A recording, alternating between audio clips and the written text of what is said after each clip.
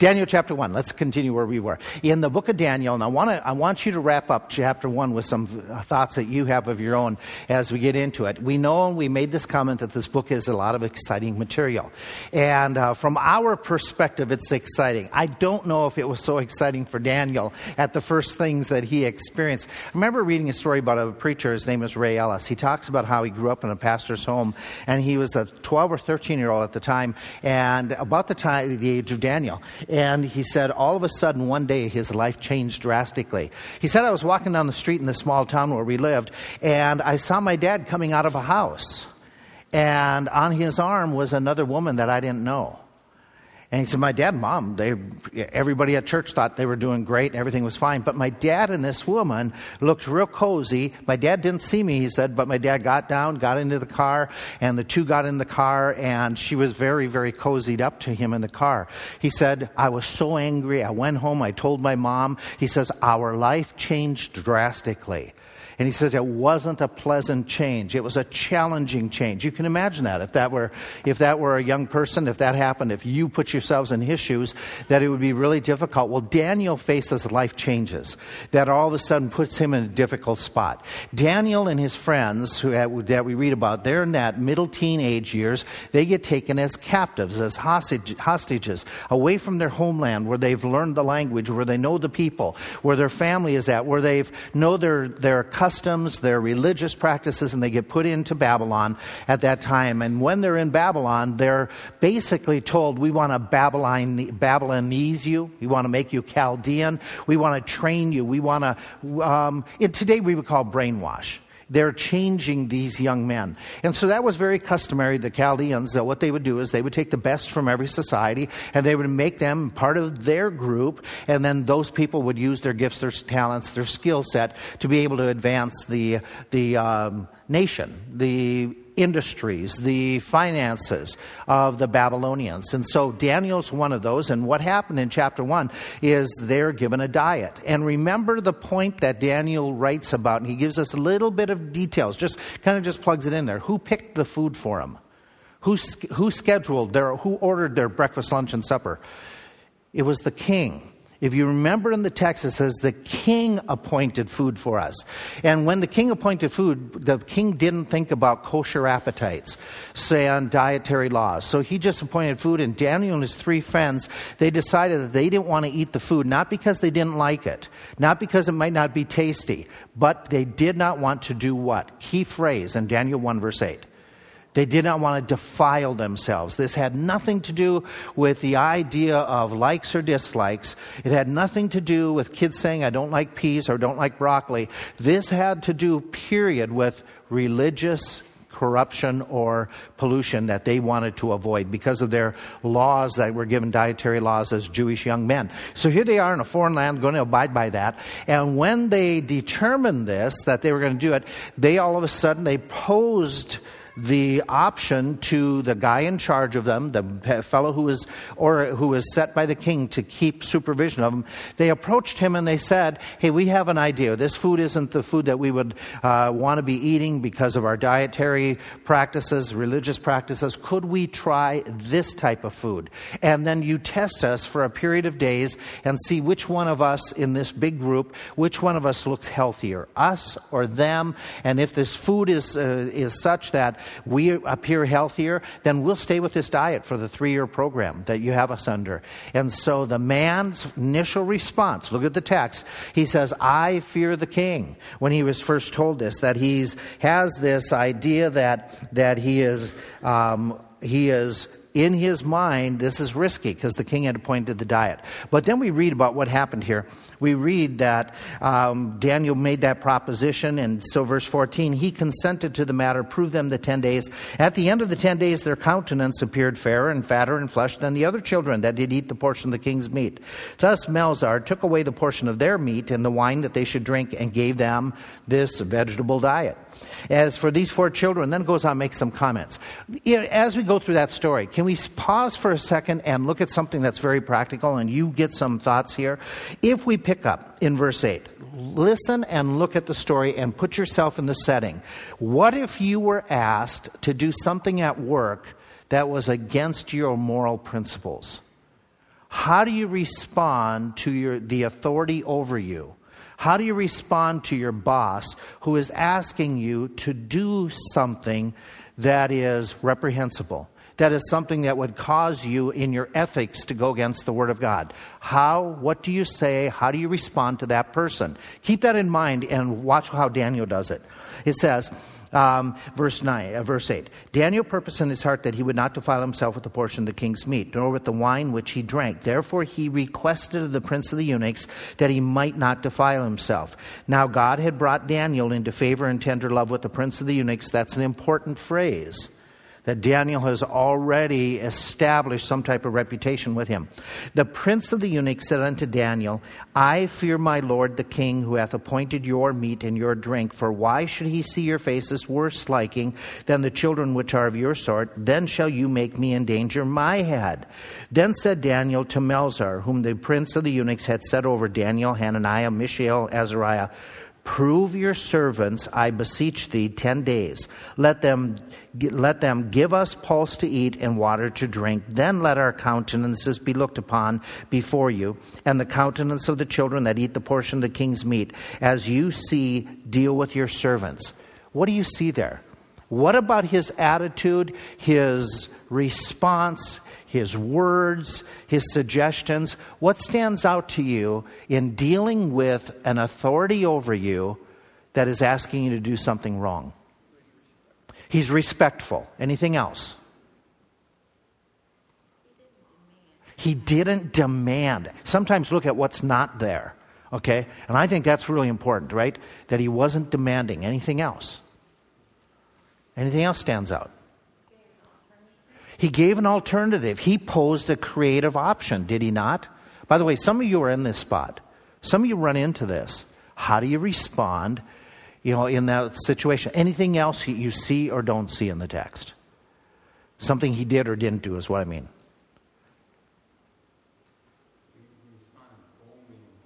Okay, he is courageous in this, right? At least let's put it out there. I hadn't even thought about it, but this is so true. He responded. He did something. He didn't just, eat it and swallow it.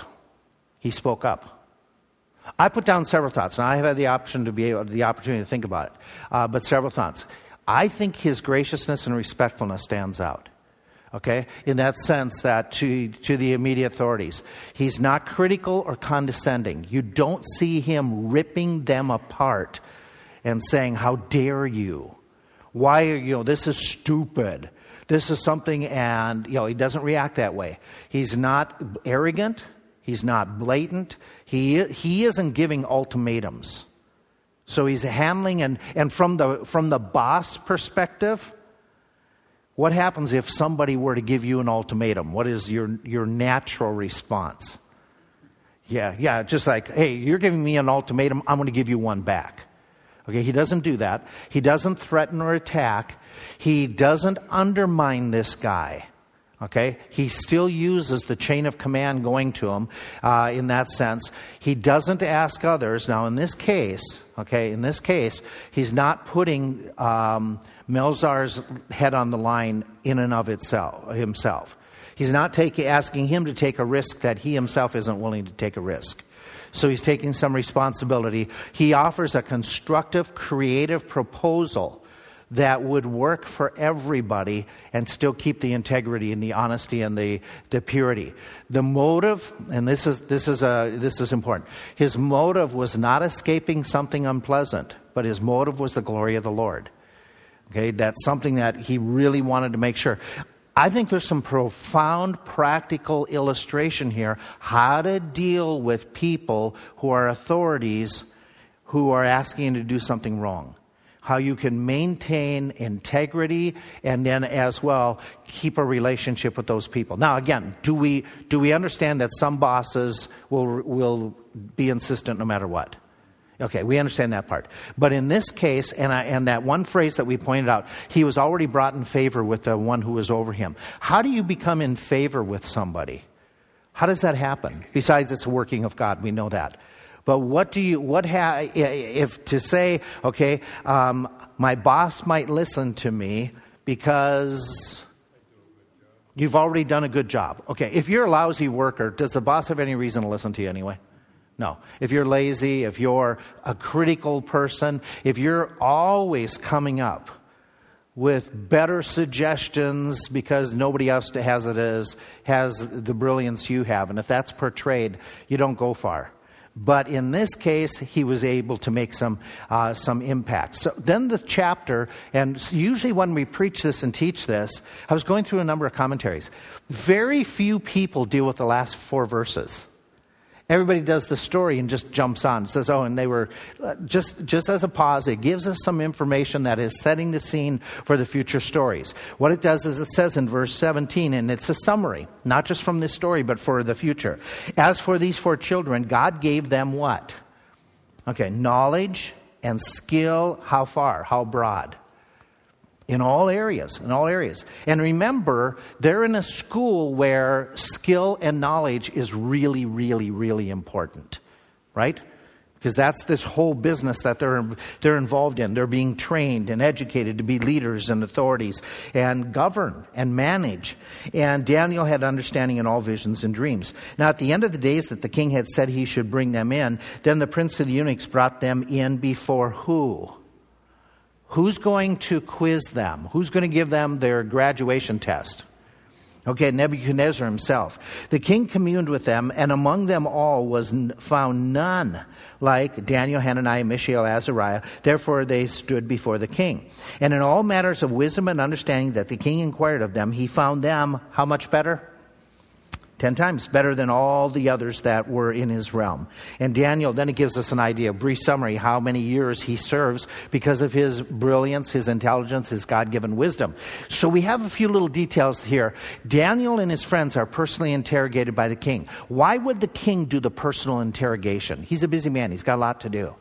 Why would he as the president say, I want to have the one-on-one with these guys? Don't trust who? Does Nebuchadnezzar, remember the rest of the book, does Nebuchadnezzar have any reason not to trust other people underneath him?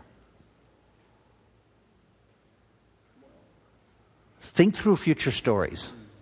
Is there intrigue and jealousy in the palace? Yes, no? Why does Daniel end up in the lion's den? Because the people falsely accused him. They set up the law that said nobody should pray to any other god than the God. And their only reason, if you jump ahead, the only reason they got the king to pass this law was because who were they trying to get? Daniel. They were after Daniel. Is there palace intrigue? Oh, sure. Where there's power, there's problems, right? Okay? I mean, seriously. Doesn't the White House entertain us all? With all the intrigue no matter who the president is, isn't there forever intrigue coming out of the White House? You know, an unnamed source. Don't you love those reports? Okay, that it's a perpetual thing. Now, the king knows that. And by the way, let's add to it. Not only that, these are going to be the king's personal advisors. Or they're going to be the advisors to the people like the king's son or whoever he appoints to be over this realm, this realm, this realm. When he sends one of his governors, when he sends one of his princes to go and govern, he's going to send with them some of these advisors. These are the cabinet members hand chosen by the king. So yeah, he's going to have a say into who's going to be in his cabinet, if you would. And so the conclusion then regarding Daniel is stated a couple times. We are told by the Spirit of God that God wants us to understand that Daniel and his friends were exceptional, and their wisdom, especially, this is so important. It wasn't their innate wisdom. It's not their innate skill set, but what does the writer want us to understand? Their skill set, their knowledge came from where? Okay, it's the Lord. It's the Lord, and it's very important. And so they end up working together, and the people that they end up working together, in your last verse, or the second last verse. It talks about magicians and astrologers. I remind you that those are the individuals that, according to Deuteronomy 18, if they were in the Jewish land, they would have been killed. The magicians are those who cast spells. The astrologers are those who are the stargazers. And so these are the fortune tellers. These are the ones who work with mystical things. And so Daniel has to work side by side with these individuals. And there's, again, no indication that Daniel is advocating for them or he is against them. He is trying to keep a neutral spot but keep his own integrity while he's working in the midst of an ungodly government situation. Okay, he's not revolting, he's not rebelling, he's assisting, he's trying to... Can I ask this question? Is it okay for a believer to be involved in government? Yes or no? Should a believer work for the United States government? Is there anything wrong with that? Okay, is there anything good about that? What? You could be a good influence. What? Testimony, okay. Is there anything wrong with believers running for public office? No, not at all. Okay, they can be influential, can they not? Okay, and so there's nothing wrong. Is there anything wrong with you getting involved, if you choose to getting involved with the grassroots politics of going and getting involved with whether it be the Republican or Democratic Party and getting involved in the basic and becoming a participant? Now, some of you might say, yes, I have a relative who says, if you're not of a certain party, you can't be saved. If you're a believer, claim to be a believer, and you join this party, you cannot be a true believer. I don't see anything in Scripture that says that. Now, we may have strong opinions about the parties, but can believers get involved with local politics? Sure. And there's nothing wrong with that. In fact, there's something good about that to trying to influence. Because too often, what do we end up doing? We complain and complain and complain, but we do nothing. We do nothing. I remember one believer telling me that they made this comment, I never vote. It's like, why don't you vote? I never vote because then I'm not responsible. Okay. I would suggest just the opposite. If you choose not to vote, then you are even more responsible by doing nothing. Okay, and so we want to make sure we remember that, like in Daniel's case, now Daniel didn't have a choice in this matter. He's drafted into this, and yet he stays there for how many years? All the way, look at the last phrase, all the way into does it say second or third year of Cyrus? The first year? Okay, later on in chapter 10, it'll say the third year of Cyrus. So he's giving us an idea that when he's writing, probably that tells us what? When Daniel wrote chapter 1, how far along is Daniel in his career? He's at least where? The first year of Cyrus.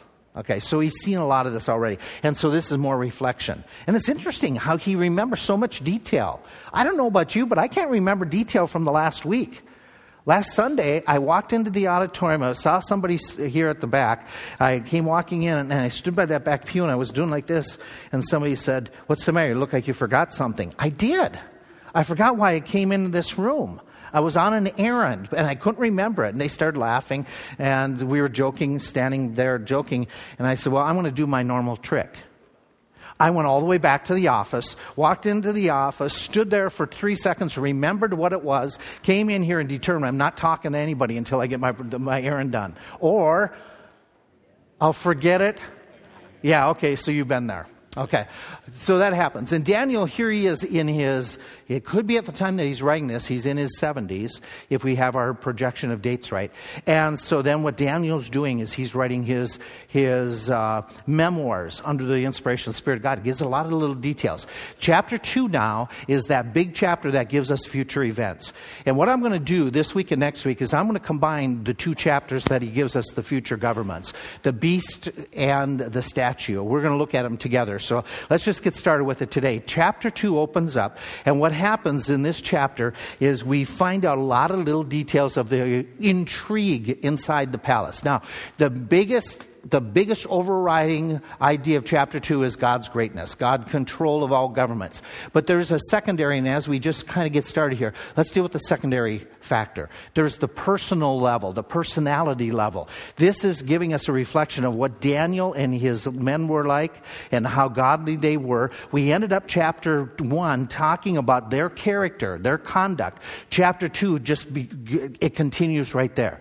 They have all this wisdom, they have all this character, they have this godliness. In chapter 2, it's just portrayed how that just continued, not just when they were 16-year-olds, but as they got older. So we jump into the story and we read, in the second year of the reign of Nebuchadnezzar, Nebuchadnezzar dreamed dreams wherewith his spirit was troubled, and his sleep went away from him.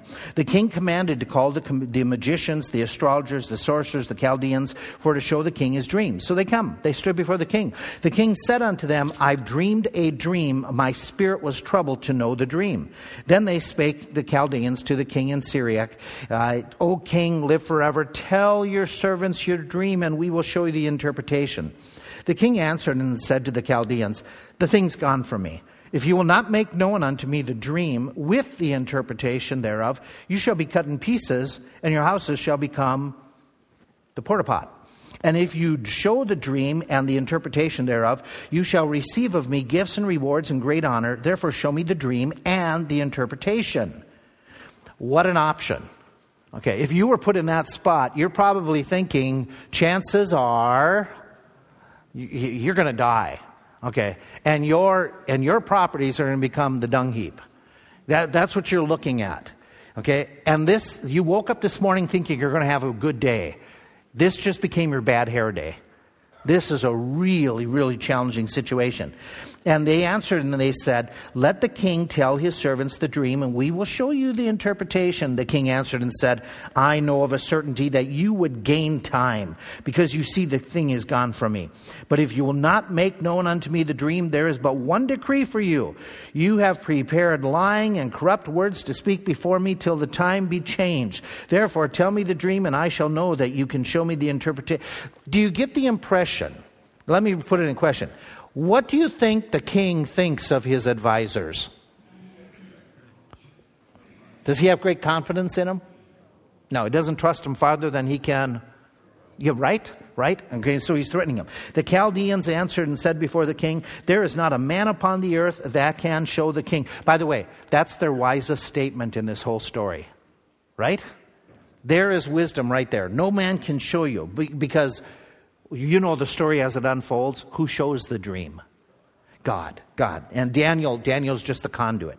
Therefore, there is no king, lord, nor ruler that asks such a thing of any magicians or astrologer or Chaldean. It's a rare thing that the king requires, and there is none other that can show it before the king except the gods, whose dwelling is not with flesh. For this cause the king was... Okay, you're working for this guy. And he's having a tirade. He's angry. He's furious. He commands what? Destroy how many of the wise people? What's the problem with that? Let me rephrase this. Do you remember you were a kid? Did this ever happen to you? Okay, there was 4 of us, and then there was 2 more cabooses 7 to 10 years later. But when we were little kids, if my mom and dad came home and something was amiss, which was most every day, something was amiss and awry, and they didn't know, nobody fessed up, my dad had the policy. Everybody gets it. Everybody gets it. Now, some of you have no clue what I'm talking about. But does that seem fair to a 6-year-old that you're getting in trouble for something that the other has done? No, absolutely not. Just doesn't seem fair. In this story, it says how many of the wise men, key words, how many of the wise men are supposed to be punished? But not all of them are there. How do we know that? Notice the next few verses. They come to where Daniel and his 3 friends are. Doesn't it kind of doesn't something throw you off from the end of chapter 1 to this story in chapter 2? Who is it clearly stated? Who does the king know is 10 times better than anybody else? Daniel and his friends. Who doesn't get called upon? Daniel and his friends. Why that is, we don't know. But who's going to be suffering the brunt of the punishment along with the dummies who were called, if I can use that phrase? Daniel and his friends. It is a no-win situation, in that sense, according to what they're... And the king, now can you imagine a leader having a tirade and shooting off and having an anger moment and losing control? Can you imagine that being the case? And so here the king he's blasting him. So let's set up some of the scene. Let's add a few details, okay? We know already from what we've been seeing that Daniel and his friends have been noticed. They have been commented on, that they have been brought in favor. Chapter 2, verse 14, it says again, Daniel answered with counsel and wisdom to Arioch, the captain of the king's guard. By the way, the captain of the king's guard has one order given to him. It's seen in verse 13. The decree went forth that the wise men should be slain. And they sought Daniel and his fellows to be slain. And so Arioch comes with what purpose? The captain of the guard, he's going to do what to Daniel and his friends? He's the executor. Okay, he's the head man here taking care of him. So when Daniel sees him, he answers with counsel and wisdom to Arioch, which was gone forth to slay the wise men. He answered and said, Arioch, the captains of the guard, why is the decree so hasty from the king? Arioch made the thing known. Daniel went in and desired of the king. It is interesting that the captain of the guard would even pause and hesitate rather than carry out his job. What does that tell you about Daniel? What's that? He's respected. Now remember, Daniel's a young kid yet, by our standards. Daniel's a kid. Okay, but he's respected, that even the one, and by the way, there could be the flip side too. Could Arioch be a little bit hesitant because he knows the king is being rash? Okay, is there common sense sometimes in politics that people say, let's slow this down because maybe the storm will pass? Okay, and so Arioch's involved with this, as well as what happens is, as the story unfolds, Daniel asks, and it's an unwritten, but it's there. In verse 16, Daniel went in and desired of the king that he would give him time. What does that say that the king gives Daniel time? It says the king's probably cooled down a little bit. Okay, time out here. It also, what does it say about Daniel? Yes, no? What's the difference between Daniel requesting time and the way the others spoke to the king? Is there any difference?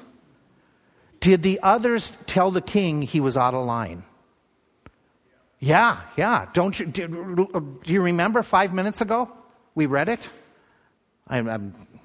I know we forget quickly. But do you remember? They said, you're being unreasonable. They argued with the king. You know, one thing that we ought not to do is argue with rash people. What does the Bible say about grabbing the ears of an angry dog? Don't. Okay, why not? It's foolish. Okay, here the wise men are arguing with the king, and the bottom line is, he's the king. He may be wrong, but he's also right, because he's the king. Okay, do you understand what I mean by that? Okay, so you're arguing with the guy. Sometimes it is better just to, walk away, let things calm down. And Daniel wisely does this. So Daniel, in order to get the king's ear, okay, there's got to be something underlying that Daniel is respected, that the king gives him some of the time. So what happens as the story unfolds, we've already put this up. And to set the scene, to give you kind of an idea, Daniel's in captivity for a couple years. Okay, he's still in the schooling training. That puts Daniel about how old? Okay, he's about 18 years old. He's still in school. That explains why he probably wasn't... I already posed the question. That's why he wasn't called, because he hasn't graduated yet. He hasn't been given the tassel that says wise man. And yet, he's been proving what so far? He's the wisest of them all. But he could be in training. The dream has that the way it's stated in the Hebrew, this isn't a one-time dream. He's dreamed the dream many times, okay, in that sense. And remember, if you're in that age, in that era, dreams are important. It's the way that you learn things. Dreams are not a part of your imagination. They are a part of reality in a unreal sense. And so dreams in ancient times. And by the way, did God use dreams at times in other people's lives? Did he reveal things via dreams? Yeah, he did it multiple times. Okay, and so the king, we already said that he calls for all these wise men. And just to set the scene for you, just to give you, when we say these were wise men, they really were smart people. I'll give you just one illustration. Okay, in this time period, they were able to get and estimate what is the day. How long does the solar day go along?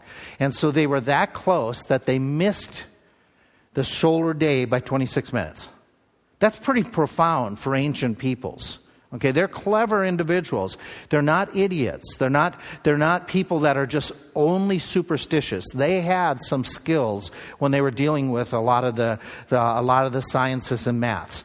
And so what happens here is he wants them to tell the dream. He promises the rewards. We already read that. He doesn't want to tell them the dream because, one, it could have gone, when he says it's gone from me, he could be telling the truth that he can't remember.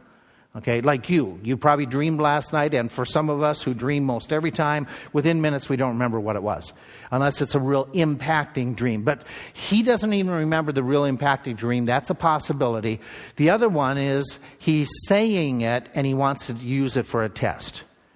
But he's just saying he can't remember. So we don't know what it is. But the bottom line is everybody concludes nobody but a Lord, a God, can tell them what that dream is all about. So the king is furious. He's being irrational. He wants to kill everybody, all of his advisors. And so the issue is, this is a lesson. This trial to Daniel's life was God initiated. This isn't a happenstance. Who gave the dream to the king? God gave it. This is God initiated these things. This is that hard concept that we're talking about out of the book of Job. Who started all of Job's problems coming into his life? We don't want to say it. But the reality is, who gave approval for Satan's attacks? The Lord did. The Lord did. Okay? And the Lord has his purposes. He has his designs. He also knows how we respond to it. And he never allows us to be tempted above that we are able. Okay, we understand that. But sometimes we want to explain away God or troubles by never saying God's involved. And yet the reality of Scripture is God is involved. Okay? And he does it. It's not a bad thing because the Lord always does good. He always does good. And so in this case, we have trials that are coming. And this trial is made known to the king through the Lord. Daniel makes it very clear that the trial is something that God has initiated into your life, O King Nebuchadnezzar. So what happened? Oh, I wanted to tell you the story. Just any of you ever hear, he's a football player, any of you ever hear of Bo Jackson? Yeah. He was one of those famous football players that also played baseball, if I'm not mistaken. He had a dual career in professional sports. When he's a senior in high school, he plays for a losing team. But he gets a scholarship to Auburn University. And when he goes there, he doesn't go there as a running back. And that's where, for some of you who don't know his story, he ends up being, a professional running back. He sets all kinds of records. He ends up being, I think he's in the Pro Football Hall of Fame, if I'm not mistaken. But he ends up as a running back, the guy who carries the ball. When he's in high school, he's a defensive end. He's not even playing the same position. So when he goes to college, his first training camp at college that summer, the coaches at Auburn University think, hey, you're big enough and you're fast enough, we will change your position. So that year, that summer, they change his position and he's just learning the idea of what it means to be a running back, how to carry the ball, things like that. And what happens in the first game, he's the third string guy or fourth string. I forget which one it is. He's not the starting running back. But after the first game, the running backs in front of him were so beat up and so hurt that the next game, he's put in as the starting running back, just learning the position. He's a freshman in college, and he's just getting a taste. That year, he goes crazy. He ends up winning the Heisman Trophy as a freshman. That's just unheard of. His his opportunity came, and he took great advantage of it. It wasn't something he wanted. He didn't want the people to get hurt, but he was thrown into this crisis situation for a young man playing sports, and the opportunity became something that just defined him in his career. That same thing happens to Daniel. Daniel is having a defining moment in his career. And we have to pause and we have to say, okay, what was God doing in Daniel's life through this holy opportunity, that God is giving Daniel an opportunity before the king to be able to witness? This chapter is phenomenal. The chapter unfolds that Daniel interprets the dream. And when Daniel is standing before the king, read through, just glance through. You tell me, when Daniel is talking to the king and he's telling the king, you remember down in verse 19? I'm sorry, we have to jump down further. That's when Daniel is praising. When Daniel then went to Arioch, verse 24, whom the king had ordered to destroy all the wise men, he went and said to him, destroy not the wise men, bring me in before the king, and I will show the king the interpretation. Arioch brought Daniel before the king in haste, and he says, I have found a man of the captives of Judah that will make known unto the king the interpretation. The king answered and said to Daniel, whose name was Belteshazzar, are you able to make known unto me the dream which I have seen and the interpretation thereof? Now watch Daniel's response. Daniel answered in the presence of the king and said, the secret which the king hath demanded, the wise men can't do it, the astrologers, the magicians, the soothsayers, they can't show it to you. But verse 28, what strikes you? How he responds to the king. Who does he give credit to? Okay, think it through. Who does the king believe in as far as a god? Okay. Do you remember what happens in a short time? They build a statue, and the statue is of Nebuchadnezzar. And what's the order for everybody to do? Bow down and worship Nebuchadnezzar. So Daniel's coming before this guy who's got a ego crisis problem. This guy is claiming he is God. And what does Daniel say? Basically, he's saying in a kind way, no, you're not. You can't even tell your dreams. You forget your dreams. Okay, he's not mocking him, but Daniel is just very forward in a gracious way with his faith, with his testimony. And remember, at this moment, what is hanging over, could be literally hanging over Daniel's head? Death. This is a death. If he gets it wrong, he dies. So how much stammering and stuttering would you do? How much stammering and stuttering? How bold would you be if this was a life and death situation and you were on trial for your life and the life of all these people? How much will you say to this man who thinks he's God that he's not? And you give all the glory to God. Well, some of us would respond, and appropriately so, we've got nothing to lose. Okay, so Daniel speaks out. He gives this witnessing opportunity. And so he's going to make it very clear. As you look at verse 47, he's going to say, it's God. It's all about God. This dream is about God. It's not about you. It's about God. And so he's speaking boldly.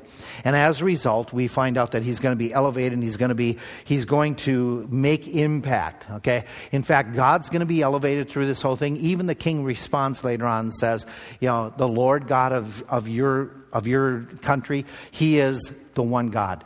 And so we have this isn't unusual. We have the same thing happen elsewhere in Scripture. Joseph, remember, and it happens to be dreams. When Joseph stands before Pharaoh, who does Joseph give all the credit to? It's the Lord. It's the Lord. The Lord has done this. And so Joseph, in his witness, he is speaking very bluntly. And by the way, because of his honesty and the working of the Lord, does Joseph get elevated with respect?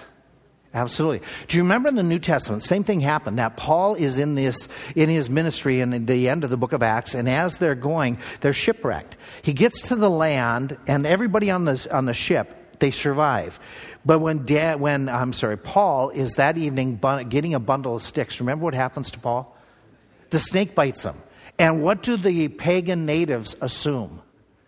He's got to die. He escaped death the first time, but truly he must be a wicked man because now he's going to die. And he doesn't die, and what happens?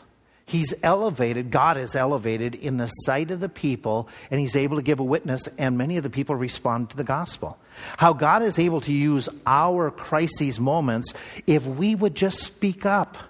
If we would share our faith and not cower under the problems. Huge. Huge lessons that come out.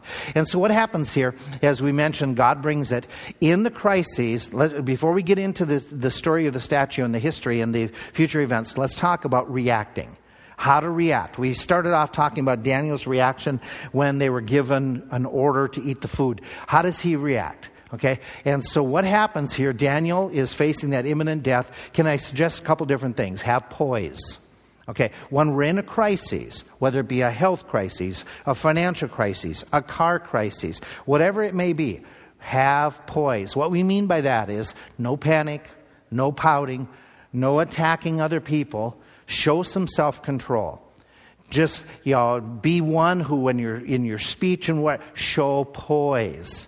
Okay, don't react. Okay, act. Don't react. If you find yourself, don't do what the king did. The king is just a reactionary because he's in control. He thinks he can do it. Unfortunately, many adults think they can do it because they're in control of their own castle. And they have the right to just respond. Some employers do this. They have the right to just kind of yell and scream. Don't do that. Show poise. Can we add to this another thought? Okay, show propriety. Propriety means proper conduct. What it is that idea is Daniel responds with wisdom and discretion, which you've got to think, that you've got to stop to think that Daniel is going to have not only self-control, but he's going to think through how, not just what he's going to say, but how he's going to say it. Don't you wish that we had we had this automatic thing on our lips that would keep us from saying things quickly? Don't you wish it was just automatic with you? Maybe some of you have that self-control. But for a lot of us, we speak our mind under the pressure, and we shouldn't. We should think through before we just say what's on our mind. And so here he is, he's thinking through, and in this great trial, a life and death trial, he is going to have propriety. He is going to be respectful, he is going to request, he isn't going to be demanding, and he's going to operate in a way that is one that's going to gain even more respect with the people. So what happens here is Daniel, who's facing imminent threats, he goes to prayer. A lot of people make prayer their last alternative. Daniel makes it his first alternative. That's where I was getting to the wrong spot when I was going to read verse 19. Look what happens here. Daniel has desired that they would have some time. And so verse 18, he goes to his back up a little bit. Verse 17, he goes to his three buddies. He says, hey, we're going to have to desire the mercies of the Lord. Verse 18, which they're going to pray. And so then it says that gives the impression that they would pray. Verse 19, then the secret is revealed unto Daniel in a night vision. Then Daniel blessed the God of heaven. Daniel answered and said, blessed be the name of God forever and ever, for wisdom and might are his. He changes the times, the seasons. He removes kings, sets up kings. He gives wisdom unto the wise, knowledge to them that know understanding. He reveals the deep secret things. He knows what is in darkness, and that light that dwells with him. I thank you and praise you, O thou God of my fathers, who hast given me wisdom and might, has made known unto me now what we desired of you, for you have now made known unto us the king's matter. I want to pause and just point out a couple things here. Is that, and I want to move on, that how important little things are in life. We've used this story before. When this airplane was flying in to Miami several years ago, as they were flying in, all of a sudden, when they hit the landing gear to go down, they didn't know if it did or not because the one light there on the dash panel was blinking. And it was blinking. So they started fooling with it to see, was the light bad? How do we know? And so the man who was there at that panel, watching the panel, they had problems with this light earlier when they put up the gear. And so he's thinking maybe we need to unscrew the light and deal with it. And a couple others in the cockpit, they're all gathered around. And while they're focused on this 99-cent light bulb, the plane crashed into the Everglades. Little things can distract us from the most important things. What distracts you from prayer? What little thing, what little problem takes you away from praying? Well, Daniel says, no, we're going to pray little things, big things. And when he prayed, several things stand out. He does it personally. He doesn't just say, hey guys, you need to pray with me and then get busy doing something else. He prayed. When he's praying, he's doing it with others as a group. He's praying for God's mercies, God's grace to be shown. And he's praying, please reveal this. Very pointed prayer. And with faith, reveal this to us. We've asked, we think that you will do this. We're trusting you to do this. And so he's praying. And when he prays, God moves. True story that you may not realize. When Hudson Taylor was first headed over to China, as they were going along in the boat, they were traveling, and they got themselves into a spot where all of a sudden the winds had totally died down. But they were caught in the currents that were driving them towards some rocks near an island. The captain of the ship, he and the men there, they tried all kinds of things. And he yelled out at one moment, he says, it's all hopeless. It's all hopeless. We tried everything. And Hudson Taylor, as a young man, as a novice in ministry, he called out, he says, we haven't tried everything. And he gathered a group of believers and they started praying. They started praying. They started praying. And so as they were praying, the captain had sent some individuals out to try to put the rowboats in front of the large ship and pull it away from the rocks. And yet the current was so strong. Hudson Taylor was praying, and he said that there was a moment where he was confident God was going to answer. And he yelled to the captain, put up the sails, get it going. And he was like, wait, we've tried that. Nothing's working. Do it now. Do it now. When they did, all of a sudden the sails became full and they were saved. And Hudson Taylor thought that the lesson through many times after that, how God answered his prayers. And it held him in good stead through his ministry for years after that. Well, Daniel has that time of prayer. But what strikes me is he doesn't just pray, he praises. How often do we pray in crises but forget to praise? We're filled with prayers, but we aren't filled with praise. And you go through this text, and what's amazing is that as God has answered before, and by the way, set the scene. He's got the answer. This is a life and death situation. As soon as you get the answer, what would you want to do? Get up, go tell the king right away, right? Because the lives are at hand. What does Daniel take time to do? It doesn't take long as you read it through. But what does Daniel do before he runs out the room? He praises. He praises. What a lesson. What a challenge for you and me. That Daniel, all of a sudden he praises, and you look at it, you just think this through. Okay? He's praising. And even when he goes before the king, he's filled with praises. He's excited about what God has done. And so he's giving praises. And later on, not only does he say that God has done it, but you look at all the different texts. God has made this known. God has made this known. He doesn't forget this. God has done this. Where he could have said, I have the answer. And it would have established him even more. But it's God. God gets the credit all the way through. So he's very careful not to take any credit to himself. Very clearly, he's giving all the credit. Even though it could benefit him, he gives all the credit. There is something else here that struck me this time as I was going through the material. Is Daniel makes sure that when he is saying comments to the king, and he's relaying information to the king, that he makes sure that he lets others know it's not just him. My friends were involved in this too. How many times do all of a sudden people get complimented for the job they've done, and others have participated, but they don't acknowledge the others? Daniel doesn't do that. Daniel's right away, he's focused on, he includes them. He makes sure that the others are acknowledged by Arioch, the ones who are the authorities, he lets them know.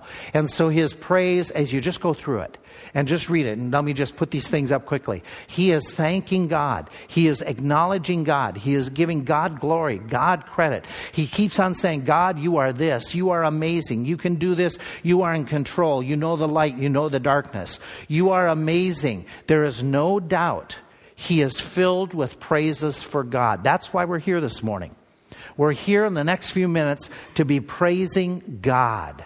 What's going to come out of your spirit? What's going to come out of your mouth this morning? Are you going to praise him for the way he's worked this week even? We have a lot to praise him for.